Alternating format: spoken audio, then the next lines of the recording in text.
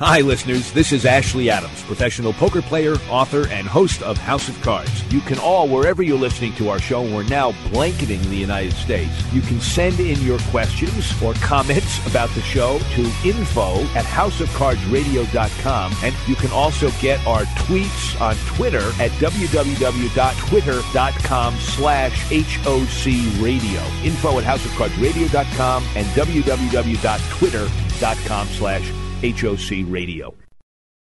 Hey, you serious about poker? Then winning 7-Card Stud by Ashley Adams is a must-have for stud players of all levels. In winning 7-Card Stud, the World Series of Poker veteran takes you through a series of lessons and strategies designed to make you a better player in all phases of your game. The techniques of betting, what cards to play, how to read the other players, the art of bluffing. You'll learn to master them all. Winning 7-Card Stud by professional poker player Ashley Adams. Available at Amazon.com. Poker players, listen up. Your right to play poker continues to come under attack. But with over 1 million members, the Poker Players Alliance is dedicated to protecting your right to play this great American pastime. Even if you've never played a hand of online poker, the Poker Players Alliance is fighting for you. No matter where you choose to play, the PPA is working hard to defend you, your rights, and the game of poker. The PPA is making great strides, but we still need your help. We have sent a clear message to lawmakers and others committed to prohibiting your right to play poker. We are organized and we vote. Add your voice to our cause and join the Poker Players Alliance today. Visit www.joinppa.org and become part of the fight to save poker. It only takes a few minutes to make a difference. The Poker Players Alliance, fighting to protect your freedom to play the game we love. You know what cheers me up? What? Rolled up aces over kings. Ladies and gentlemen, boys and girls. The House of Cards.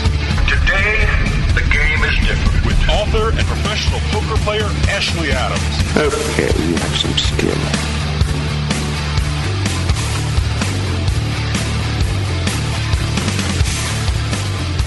Good evening, listeners. This is Ashley Adams. You're listening to House of Cards, and boy, have we got a great show tonight.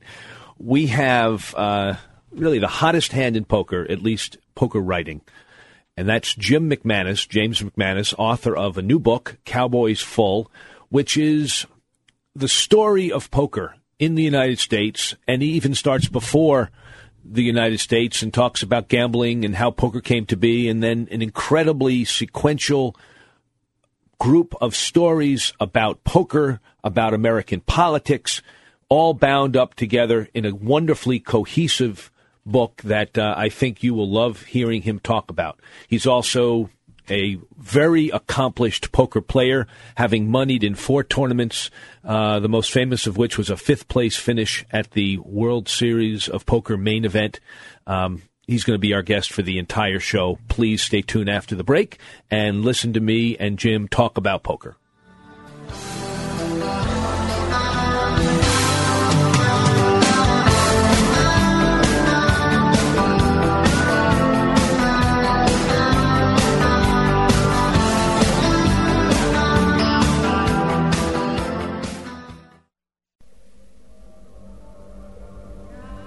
Great moments in history. In 481 BC, the defeat of the Spartans at the Battle of Thermopylae. As long as Xerxes doesn't find the secret path to the Hot Gates. Where is it, boy? Xerxes has found the secret door path to the Hot Gates. Shit! In June 2008, House of Cards began podcasting. Go to houseofcardsradio.com and click on the podcast button for all recent show downloads. Hi, listeners. This is Ashley Adams, professional poker player, author, and host of House of Cards. You can all, wherever you're listening to our show, we're now blanketing the United States. You can send in your questions or comments about the show to info@houseofcardsradio.com, and you can also get our tweets on Twitter at www.twitter.com/HOCradio. Info@houseofcardsradio.com and www.twitter.com/HOCradio. Poker players, listen up. Your right to play poker continues to come under attack. But with over 1 million members, the Poker Players Alliance is dedicated to protecting your right to play this great American pastime. Even if you've never played a hand of online poker, the Poker Players Alliance is fighting for you. No matter where you choose to play, the PPA is working hard to defend you, your rights, and the game of poker. The PPA is making great strides, but we still need your help. We have sent a clear message to lawmakers and others committed to prohibiting your right to play poker. We are organized and we vote. Add your voice to our cause and join the Poker Players Alliance today. Visit www.joinppa.org and become part of the fight to save poker. It only takes a few minutes to make a difference. The Poker Players Alliance, fighting to protect your freedom to play the game we love. Hey, you serious about poker? Then winning 7-Card Stud by Ashley Adams is a must-have for stud players of all levels. In winning 7-Card Stud, the World Series of Poker veteran takes you through a series of lessons and strategies designed to make you a better player in all phases of your game. The techniques of betting, what cards to play, how to read the other players, the art of bluffing. You'll learn to master them all. Winning 7-Card Stud by professional poker player Ashley Adams. Available at Amazon.com. You're listening to the House of Cards. Whoa! I think we got a show. Oh, yeah, we got a show. We definitely got a show. Oh, yeah, there's a show. Hey, it's all about ratings, baby, and we got them.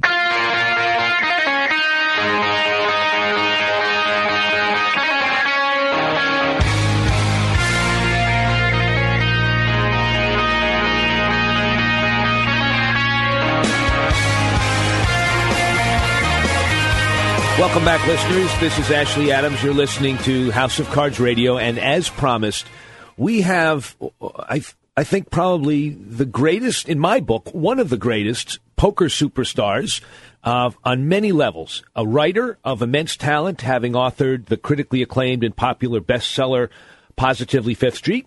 He's also an accomplished tournament poker player, having finished fifth in the main event of the World Series of Poker.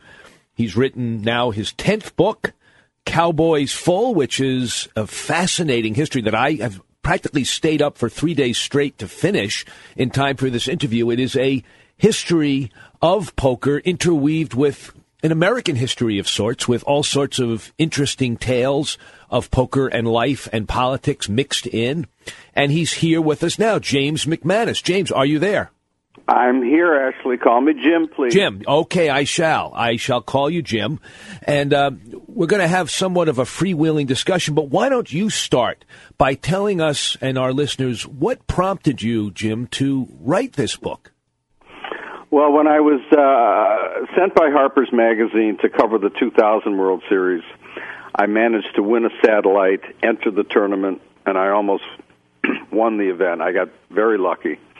And by finishing fifth and covering the murder trial of Ted Binion,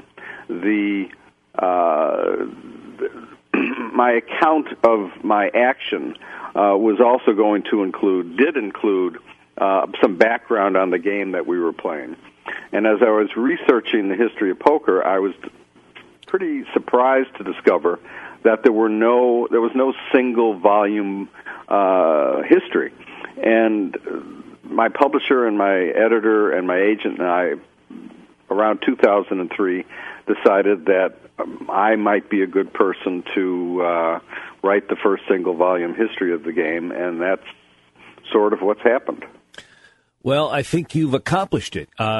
What's interesting to me is the regular parallels between the real world, so to speak, the political world of the United States, and the game of poker. And I'm curious to see if you believe that we really have that politicians really have lessons to learn from the felt. Oh, well, there's no question about that. There's the presidents who have played fall into two categories. The largest category, including the current president, FDR, Truman, Teddy Roosevelt, played the game to relax with their friends, to form political alliances, and generally enjoyed low-stakes poker as a hobby.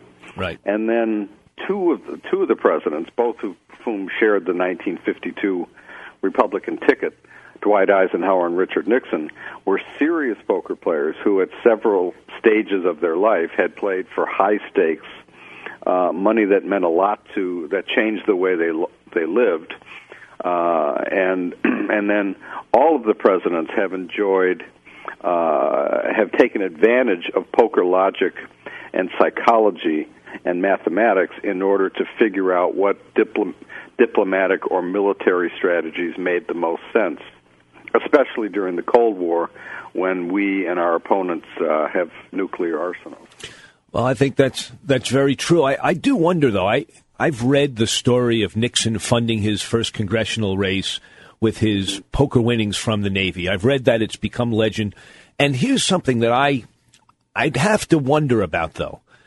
I know that when I am asked, the Boston Globe called me up and they asked me to comment on the poker prowess of a union leader who just had become president of her local union. Mm-hmm. And they asked me, well, what's she like as a poker player? And I did what I think pretty much any self-respecting person would do when asked about the poker prowess of somebody they know and they're friendly with. You sell it. You say, oh, what a great poker player. She really can bluff. Even if, in fact, I have no idea what she's like as a poker player. I've played with her a few times. I'm going to credit her with being a good poker player for the same reason that I would credit somebody with, if I was the lover of somebody, I'm going to say they were a great lover.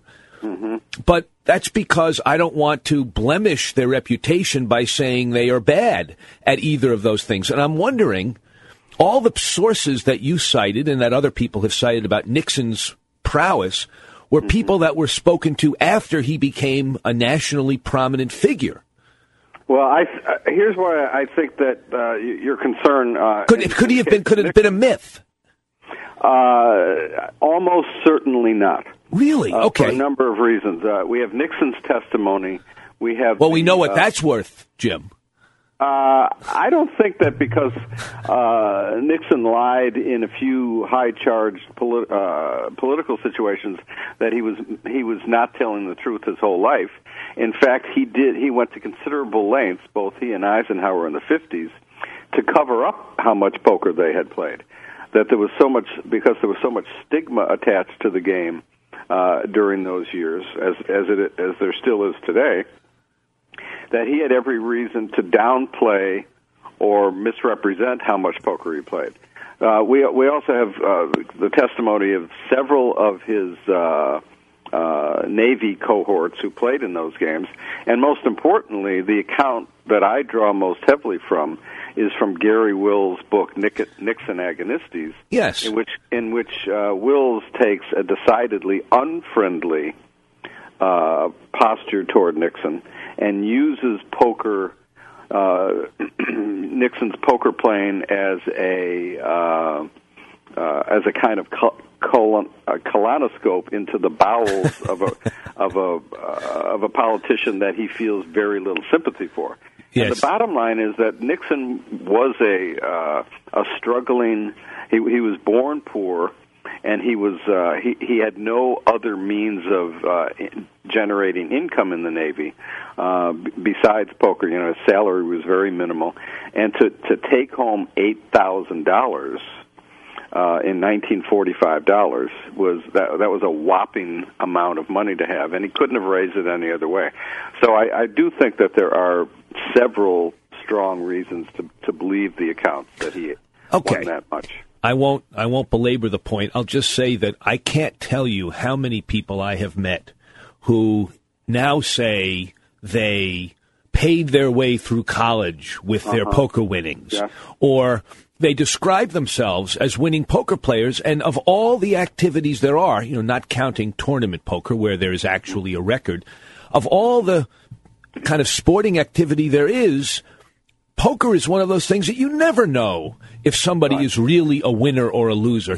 Somebody could walk away from the poker table with $4,000 in green chips, but maybe they bought in over the last 6 hours for $10,000 and they're an overall loser, but they may be promoting themselves as a winner. So all these stories, and I read Nixon Agonistes when it came out, and I remember reading about that and believing it, and I take it on faith from you that if you believe it, okay, I believe the story. But it's so easy to lie about your poker winnings.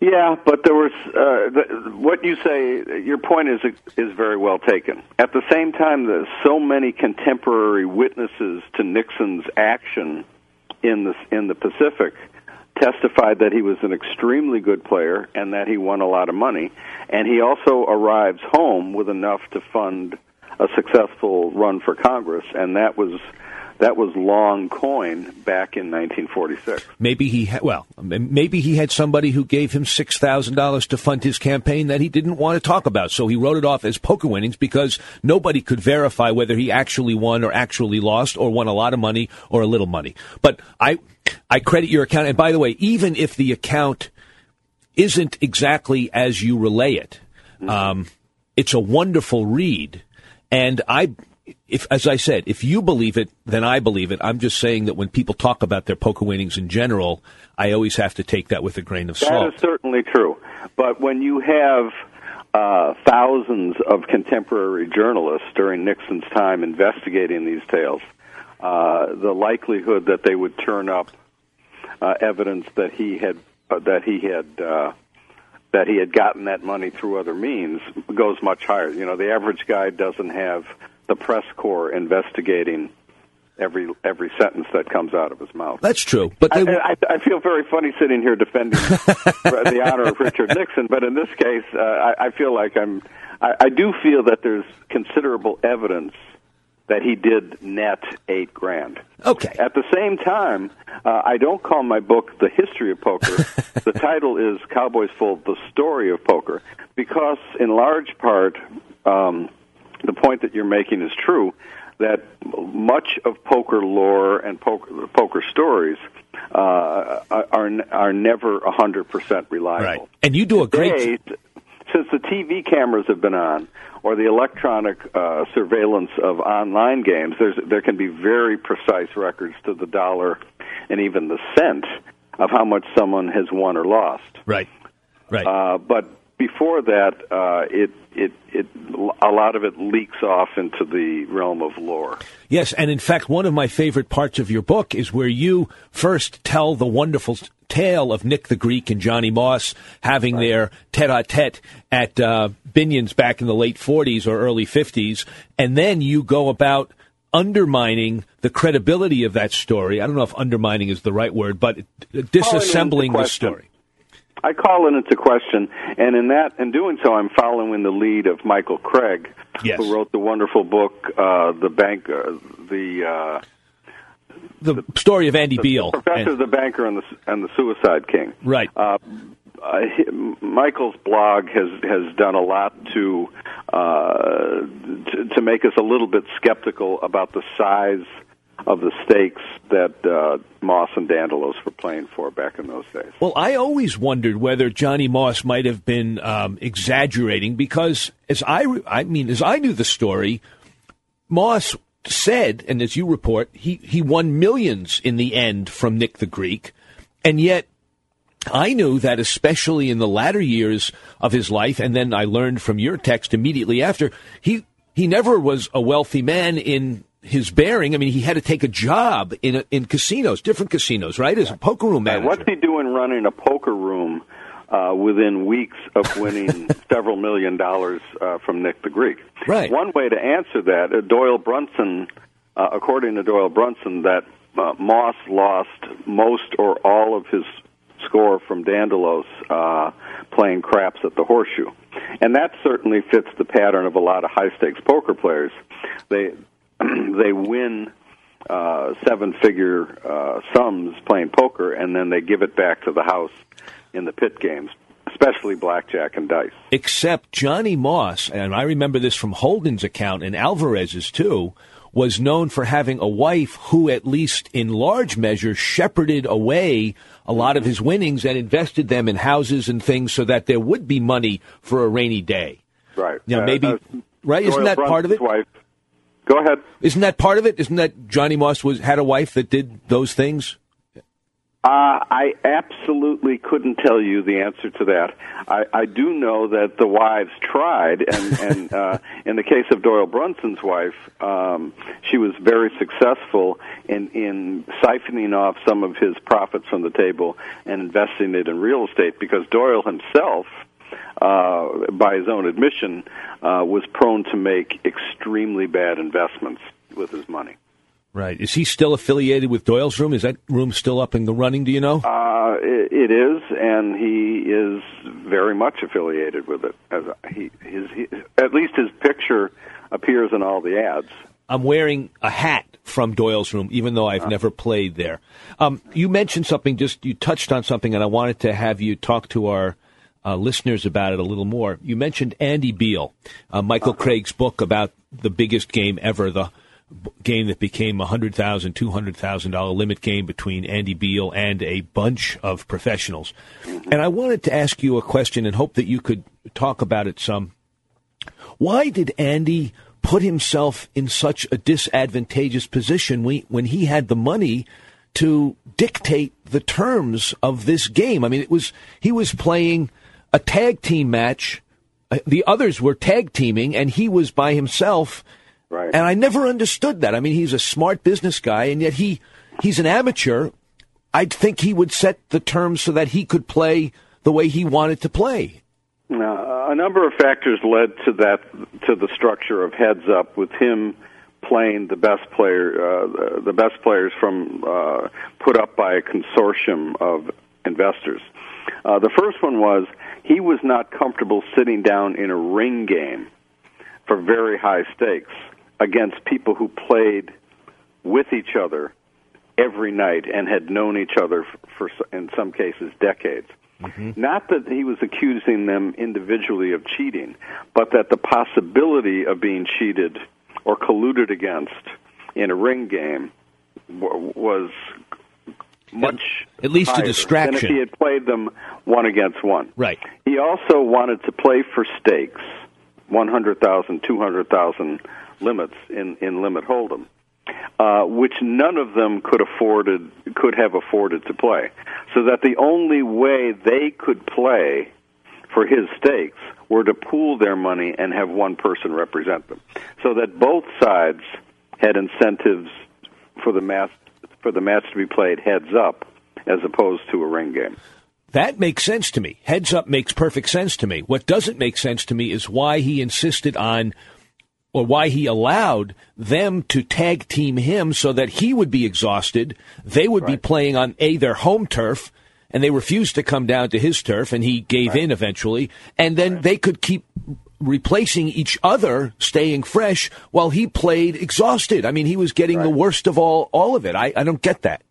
Well, he did put enormous pressure on them to play some of the matches in Dallas, where he lives with his wife and family, and where his bank is. But they never, for various reasons, they never agreed to that. They liked playing on their home turf. High stakes poker is not legal in Texas, so that there were, if people are transferring $40 or $50 million down to that state, it was very complex. He offered to play them just for chips, and then they could settle up on the side through his bank. In any event, the negotiations about who would play against him and where became, in a sense, a poker game. Yes. Unto itself. Yes, I'd say that he lost that game, and actually, under the circumstances, he probably played as well as they did, if it were a level playing field. But what he lost was the initial round of negotiations.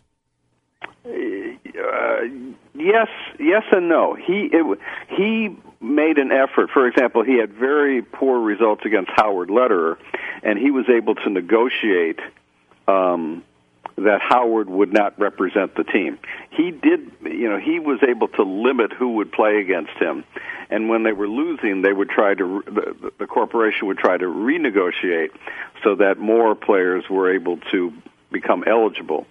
But at various points, because of people playing in World Series of Poker tournaments or for whatever other reason, strange things occurred, such as Jennifer Harmon played him at a very crucial stage of the match while she was waiting for her second kidney transplant, right, and had the flu and had 103 temperature.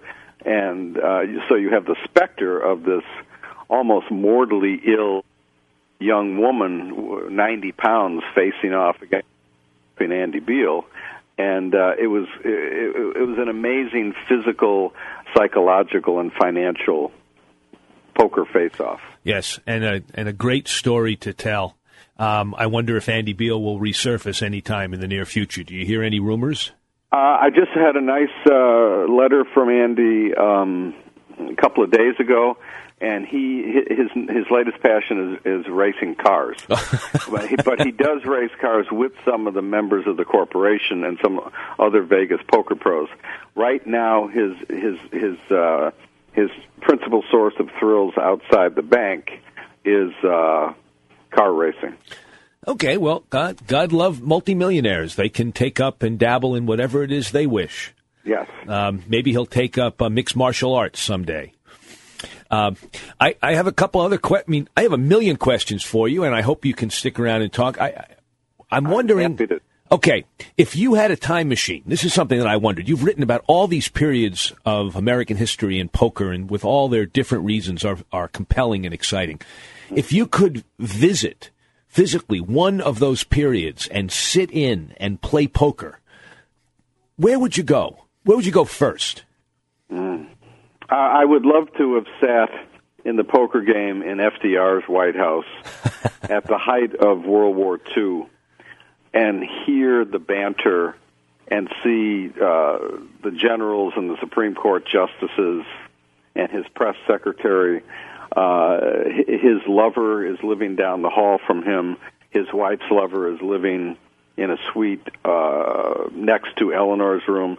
I think that the focus of the world, especially the Allied war effort, was located in the White House in the early and mid-1940s, and to have been at the game with FDR, and then he moves halfway across the room in order to deliver his fireside chats while holding the chips in his hand, clicking them together. I think that would have been an amazing place to be. Can you hear the clicks on any of the radio broadcasts, do you know? My grandparents claimed that they were clearly audible if you knew what to listen for. He never said, "I'm clicking poker chips," but that because of his limited mobility, the radio broadcast took place about 10 feet away from the poker table, and he didn't have a rosary and he didn't have worry beads. He had his chips clicking away in his hand to relieve his anxiety. Wow. I had no idea. I mean, I know about the fireside chats, and I did not know that they happened while he was playing poker. That's neat. You have a lot of interesting stories. You also wrote about the great spy who became the most famous poker writer of his generation, Yardley, and I'm wondering what your opinion is of him. He had a lot of controversy in his life. He was actually blackballed from tradecraft, right? He was an extremely successful cryptographer during World War I, and he stupidly chose to write about it in revealing to our enemies in the 20s and 30s, the Japanese, information about how we had spied on them during various periods. And it was thought that the publication of another such book could have triggered World War II. This was before the Japanese attacked Pearl Harbor. Right. So that at the highest levels of government, including the Roosevelt White House and Justice Department, there was a lot of effort to keep Herbert O. Yardley silent on American spycraft. At the same time, Yardley is a great figure in the poker world because he was the one. He was enormously influential in introducing the notion that that poker could be played squarely. His books, his poker book, which came out in 1955, shows how the game was played in small-town America, and then during his years as a spy in various cities around the world, as an honest game. For the century before that, or century and a half before that, a lot of the money changed hands in high-stakes games because of successful acts of cheating. It's Yardley who most eloquently introduces the world to square poker. What's interesting to me is, first of all, what you just wrote about Yardley, that he wrote the first book about poker that can be a square game, a game on the square, but also how much cheating is a theme that runs throughout poker up until the current day. I mean, first of all, before Yardley's time, before World War I, and up through World War I, even through World War II, it almost seems that if you did not cheat, if you didn't at least know how to cheat, you would have a huge disadvantage in many, many games. Scarney made his reputation, teaching GIs how not to be cheated even when they played in World War II. I think you wrote that he was hired by the military to show them how to thwart cheating. I mean, he had the famous Scarney cut, which I don't think I've ever seen anybody use, a 3-stack cut. I guess you're familiar, where you break the deck into 3 parts and then you restack it, etc. And I'm wondering, just in retrospect, how big a factor has cheating been in poker over the years, would you say, including the current day? And how has it changed since Yardley's book? Almost from the beginning, when poker evolves in New Orleans and then moves north on Mississippi riverboats, there were square, honest games, but they tended to be lower stakes games. In the higher stakes games, the ability to effectively use mirrors to deal, to be able to see the opponent's hole cards, to introduce cold decks into the game, the most famous one being the double cold deck that Paul Newman gets into his showdown with Sting. Robert Shaw and the Sting. Robert Shaw's got a cold deck in which he's going to have 4 nines, and Newman's cronies slip in a second cold deck in which Robert Shaw gets his 4 nines, but Paul Newman turns over 4 jacks and says, "You owe me $15,000, pal." Right. Oh, I love that line. Yeah. That seems to have been where the most artistry and skill resided in the highest stakes games. Maybe 90% of the games were honest, but if you were playing in a large game, the chances that you were being cheated increased exponentially. And I think that it seems to have been the case up until the 70s, when poker starts being played in casinos with eyes in the sky, dealers changing decks every half hour, and the host having an enormous incentive to keep the game honest. Yes. And, of course, when you play online, the sites, which rake billions of dollars per year among all of them, I don't know if individual sites are raking that much, but there's a huge amount of financial incentive for them to keep their games honest. I think that today the big games tend to be cheaters are not able to infiltrate too high a percentage of contemporary poker games. Well, I tend to agree with you, Jim. I have been asked a lot about cheating at poker, especially online poker, and I say, look, these sites are making billions of dollars. Why would they have any incentive to throw a crooked game or accelerate the action to get more players or whatever? And yet, and the same thing with a casino. A casino is making money from poker. They have an incentive in keeping the game honest to keep players coming in, because if players start to think they're getting fleeced, they're not going to come. But when I read your section about the California card rooms, Gardena, back in the 60s and 70s, before Hold'em became legalized in California. And I've spoken to Mike Carroll on this show, and I've spoken to others who played in those games, and their contention is that the games were riddled with cheats, that it was infested with cheating, collusion. And then in your book, you wrote about the Absolute Poker and the Ultimate Bet Poker cheating scandals that should have rocked people's confidence in these sites if it didn't, because, and I think you could tell us the story, there was a lot of, or at least a couple of major incidents of significant cheating that went on, including one involving a World Series of Poker main event champion. Yes. I want to attach, prefix the word allegedly behind anything I say about this case, because nobody has been indicted or prosecuted or found guilty in court. Yes, allegedly. But, Russ Hamilton allegedly had a code, access to a code, which allowed him to see the whole cards of his opponents in real time, and was thereby able to cheat them out of $20 or $30 million. And the good news is that it was discovered by cyber detectives, who some of whom had been cheated themselves, and they gradually and then at the end very precisely were able to deduce what he had done and how he had done it, because one of the sites, I believe it was Absolute, sent them mistakenly all the cards that had been played all the hands that had been played in a complete tournament, and Hamilton was playing extremely rashly, except the only way he would play the hands the way that he played them was if he had known what his opponents were holding. Allegedly. Allegedly. Thank you. I want to insert that word every 3 or 4 That's all right. sentences. The good news is that the sites were forced to admit what had happened. They denied that it was not only that it had happened, but Absolute said it could not have happened. Right, I remember. But eventually it turned out that it did happen, and they were allegedly.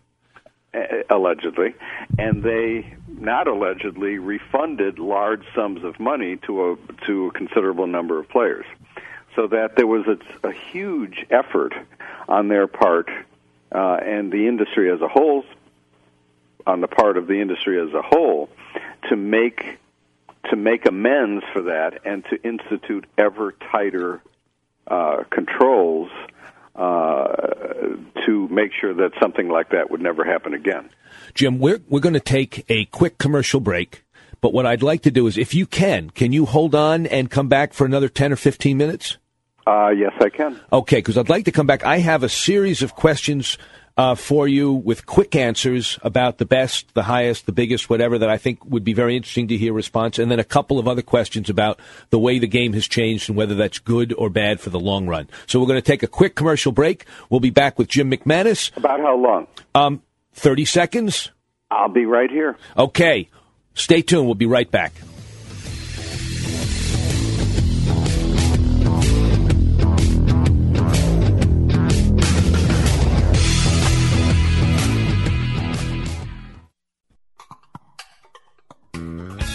Hi, listeners. This is Ashley Adams.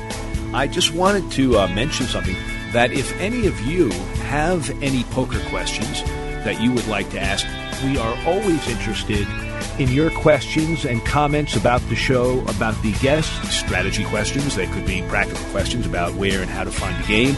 Send your questions to info@houseofcardsradio.com. And you can also get our tweets on Twitter at www.twitter.com/HOCradio. We're very interested in them, and of course, if they're particularly interesting, we'll put them on the air and answer them here in our segment of Mailbag. info@houseofcardsradio.com and www.twitter.com/HOCradio. info@houseofcardsradio.com and www.twitter.com/HOCradio.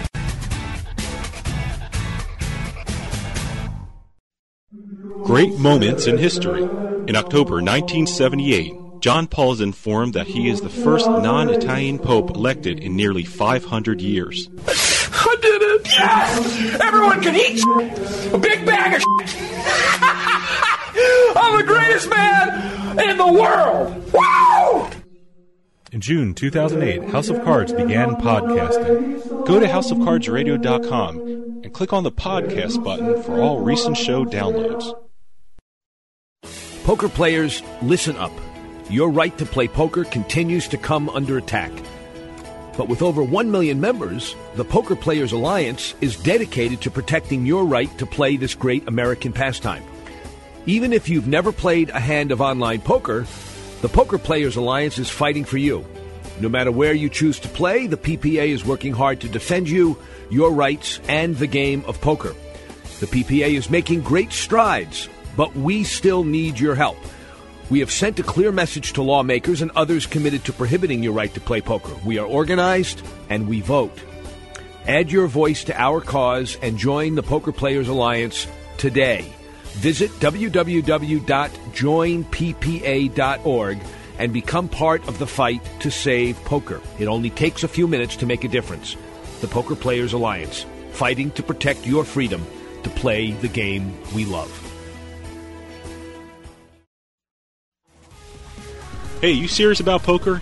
Then winning 7-Card Stud by Ashley Adams is a must-have for stud players of all levels. In winning 7-Card Stud, the World Series of Poker veteran takes you through a series of lessons and strategies designed to make you a better player in all phases of your game.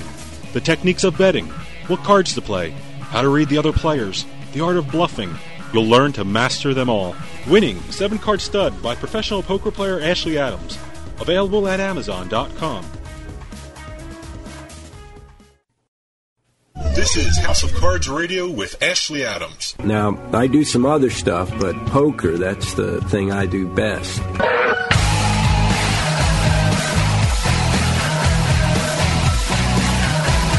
Welcome back, listeners. This is Ashley Adams. I'm here with the great poker writer, Jim McManus, who has just authored an extraordinary poker book. Really, it's a historical account of poker and much more than that. It's called Cowboys Full.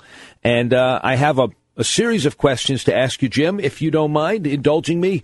What's, in your opinion, who is the greatest no-limit poker player who has ever graced the felt? The consensus seems to be, especially when we're talking about tournament hold'em, that's Stu Younger.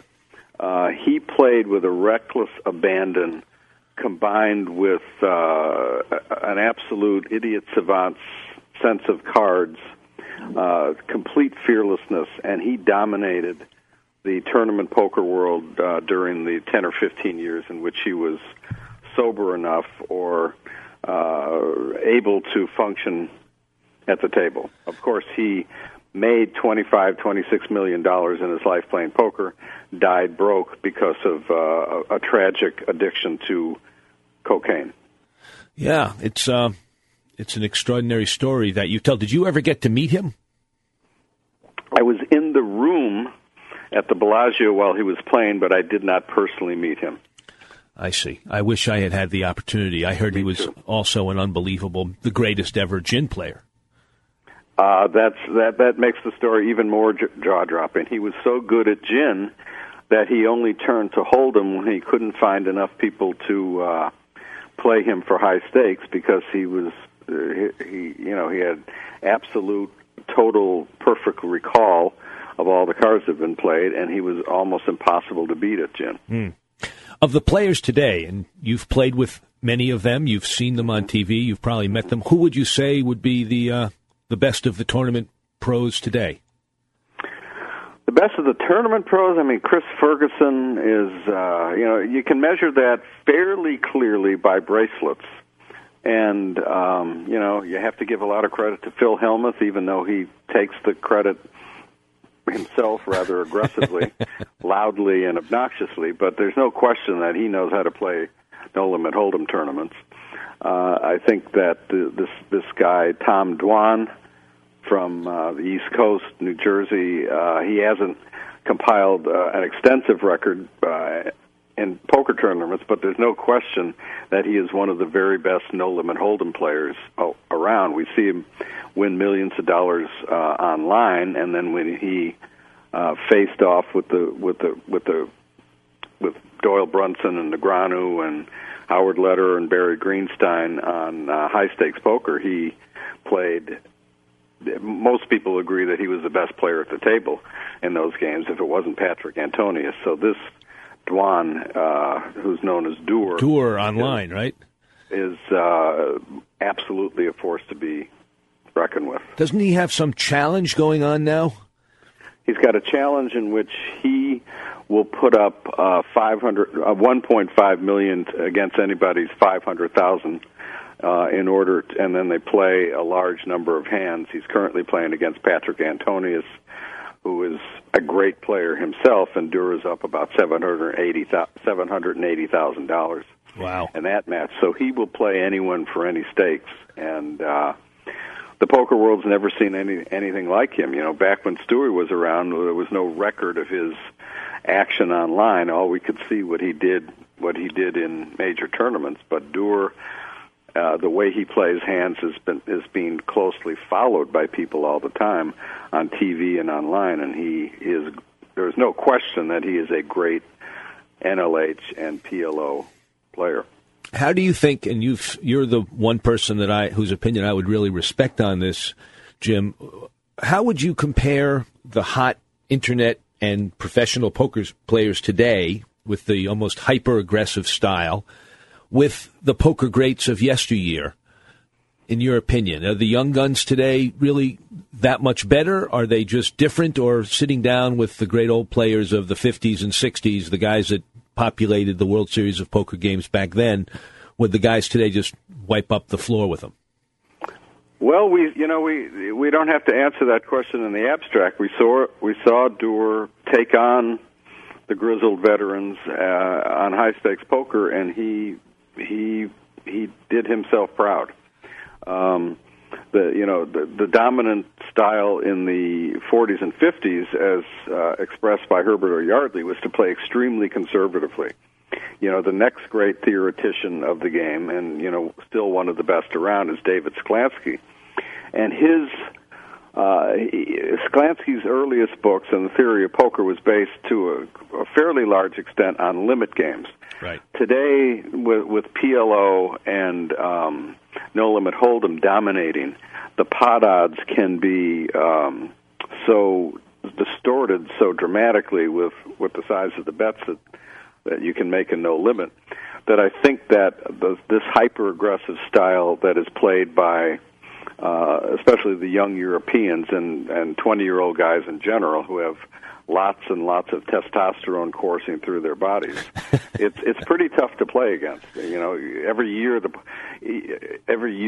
World Series of Poker winner gets younger and younger. It doesn't seem. It's like they're knocking days, hours, and minutes off the previous youngest record. I know. Joe Cada just won, 21 years old.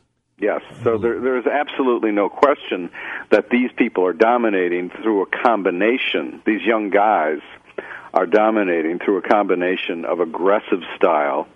They learn you can play the millions of hands that you need in order to get good online, as opposed to, you can get the experience so much faster.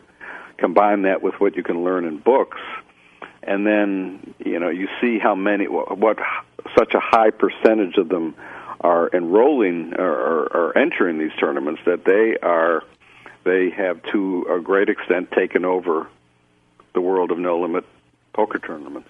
Are you still entering them? I do. I play fewer and fewer of them in casinos because there's so much action online, but I always go out to the World Series and play 3 or 4 World Poker Tour events per year. I used to play almost every week, but I got young kids, and I can play online, and it's much easier to stay home and play. Do you see yourself as a semi-pro? Do you still make money at it, or is it something where you're just really an amateur and you had one incredible experience? You did really well again, though, I heard. Didn't you have some other very good tournament finish? I've had 4 final tables at the World Series. I can't find a hand that holds up once I get to the final table, but I've had pretty good luck at the World Series. I am very much a non-professional. I play a lot of high-stakes tournaments, but I don't play high-stakes cash games. And I support my family mainly by writing about poker and teaching I teach in a writing program, and I also teach a course in the history of poker. So that's by far my steadiest source of income. And every once in a while, I'll have a good year or a good month, and that works out. But it's not something that we count on. I understand. I would put myself in a similar category, able to make money playing poker, but I wouldn't want to rely on it 100% for my income because it is so mercurial. It can go up and down, and you never really know. It's nice to have a steady gig, or in your case, a few gigs, as an author and as a professor. It's yet another reason that these young 20-year-old guys are dominating the poker world, because they tend not to have mortgages and families and even or even a wife. They are much freer to travel the world. They're inclined to gamble, and I think that's a big reason why they're so heavily represented at the final table of big events. Yeah, they can play it like a game instead of like a source of income. Well, it's both. For the best and the luckiest among them, it's both. Right. That's true. Do you think this is good or bad for the future of poker, the idea of hyper-aggressiveness being able to trump tight play? Do you think this will head poker in a good direction, or that it will end up bursting and falling down from all of the super-aggressiveness? Oh, boy, that's a good question. The optimistic part of me would note that there's so many different kinds of poker you can play. The most prestigious event, at least among the professionals at the World Series, continues to be the horse event, the $50,000 buy-in. Everyone starts with $100,000 or $150,000 in chips, and you really the skill level required to win that tournament seems to be higher than the World Series of Poker main event. So there's so many options. Another reason to be optimistic is that all the choices people have. If you like to play Omaha high-low, you can play at pot limit, you can play at limit, you can play at 1 cent, 2 cent, or $100, $200, or $1,000, $2,000, and you don't have to make that much of an effort. There's hardly any effort at all in order to find the game that suits you the best, and you can play it all day on 2, 3, or 4 tables, or even one, and that seems to me nothing but a good thing. Right, I agree. Do you still play in a home game of any kind? I have a Thursday game that I've been in for 11 or 12 years. It's a nice little 5-5 game in which we play pot limit Omaha and no limit Hold'em. Wow! Thursday night, from 7 till about 2. If I were to be in Chicago some Thursday, would I get an invitation to this game, or are you full most of the time? It's not my game, but okay. I could. If you were in town and we had a week's notice, I think that there would be a good chance I could get the host to find you a seat. All right. Well, that's incentive enough to come to Chicago one of these days. I have a friend. It's a nice little game. It's a fun game, and it's reasonably high stakes. There's some wealthy guys in it, and some younger guys trying to make their living playing poker, and it's a nice game. Well, that's a 5-5 blind game, and what's the buy-in? The original buy-in is $600, and you're supposed to show up with no less than $1,800 or $2,000. Oh, that's like a game here in the Boston area that I play in. Yeah. That would be great. Jim, we're just about out of time, but I must say I would love to talk to you more and more about when you come out with your 3rd, 4th, 5th poker book in the future. We'd love to have you back on.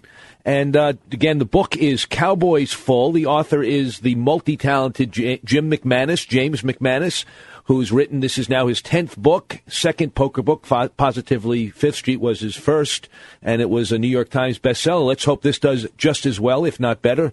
And I look forward to seeing you, if not at the Felt, then at some press conference sometime. I hope to see you next fall, Ashley. Okay. Jim, best of luck to you. That was Jim McManus. We're going to be back with more House of Cards after a break.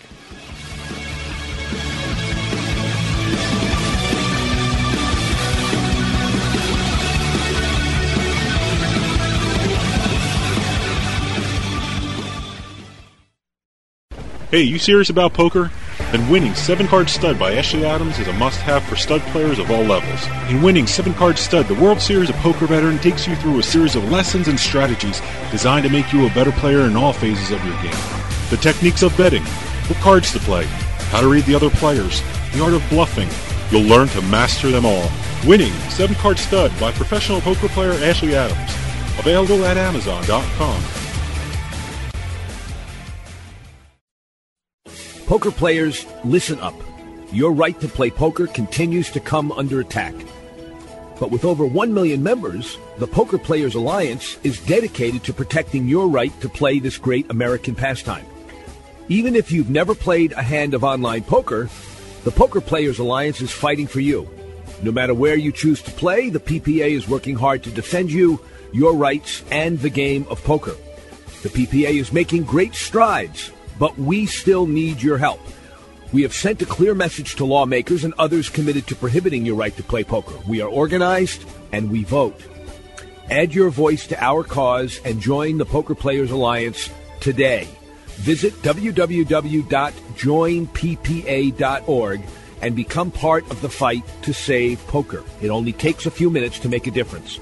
The Poker Players Alliance, fighting to protect your freedom to play the game we love.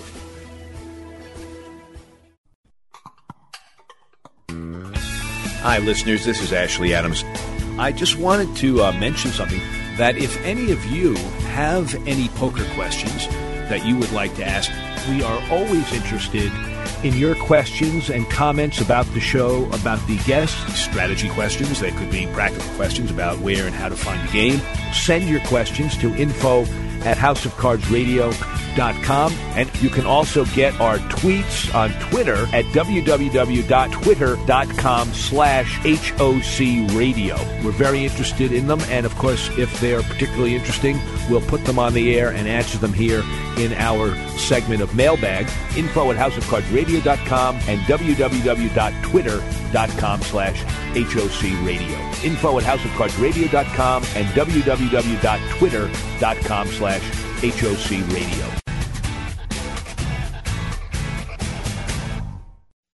This is House of Cards Radio with Ashley Adams. Card player, gambler, scoundrel, you'd like him.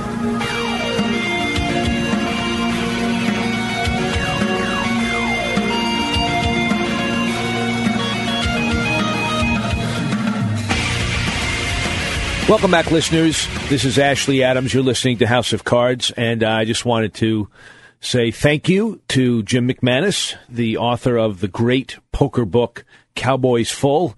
We're really happy that we had you on. And listeners, if you have any questions that you'd like about the book or anything about poker, please feel free to email us at info@houseofcardsradio.com. That will be the show. Thanks for listening. Come back next week. Good luck to you all, and good night.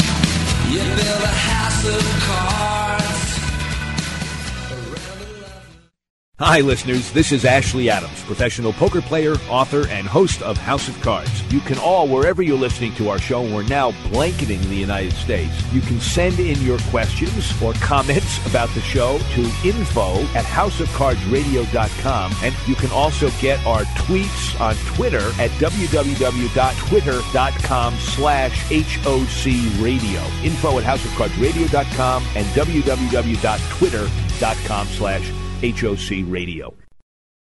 Hey, you serious about poker?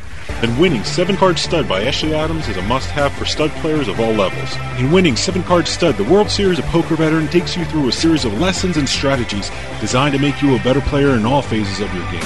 The techniques of betting, what cards to play, how to read the other players, the art of bluffing. You'll learn to master them all. Winning 7-Card Stud by professional poker player Ashley Adams. Available at Amazon.com. Poker players, listen up. your right to play poker continues to come under attack. But with over 1 million members, the Poker Players Alliance is dedicated to protecting your right to play this great American pastime. Even if you've never played a hand of online poker, the Poker Players Alliance is fighting for you. No matter where you choose to play, the PPA is working hard to defend you, your rights, and the game of poker. The PPA is making great strides, but we still need your help. We have sent a clear message to lawmakers and others committed to prohibiting your right to play poker. We are organized, and we vote. Add your voice to our cause and join the Poker Players Alliance today. Visit www.joinppa.org and become part of the fight to save poker. It only takes a few minutes to make a difference. The Poker Players Alliance, fighting to protect your freedom to play the game we love. This podcast is a part of the C-Suite Radio Network. For more top business podcasts, visit c-suiteradio.com.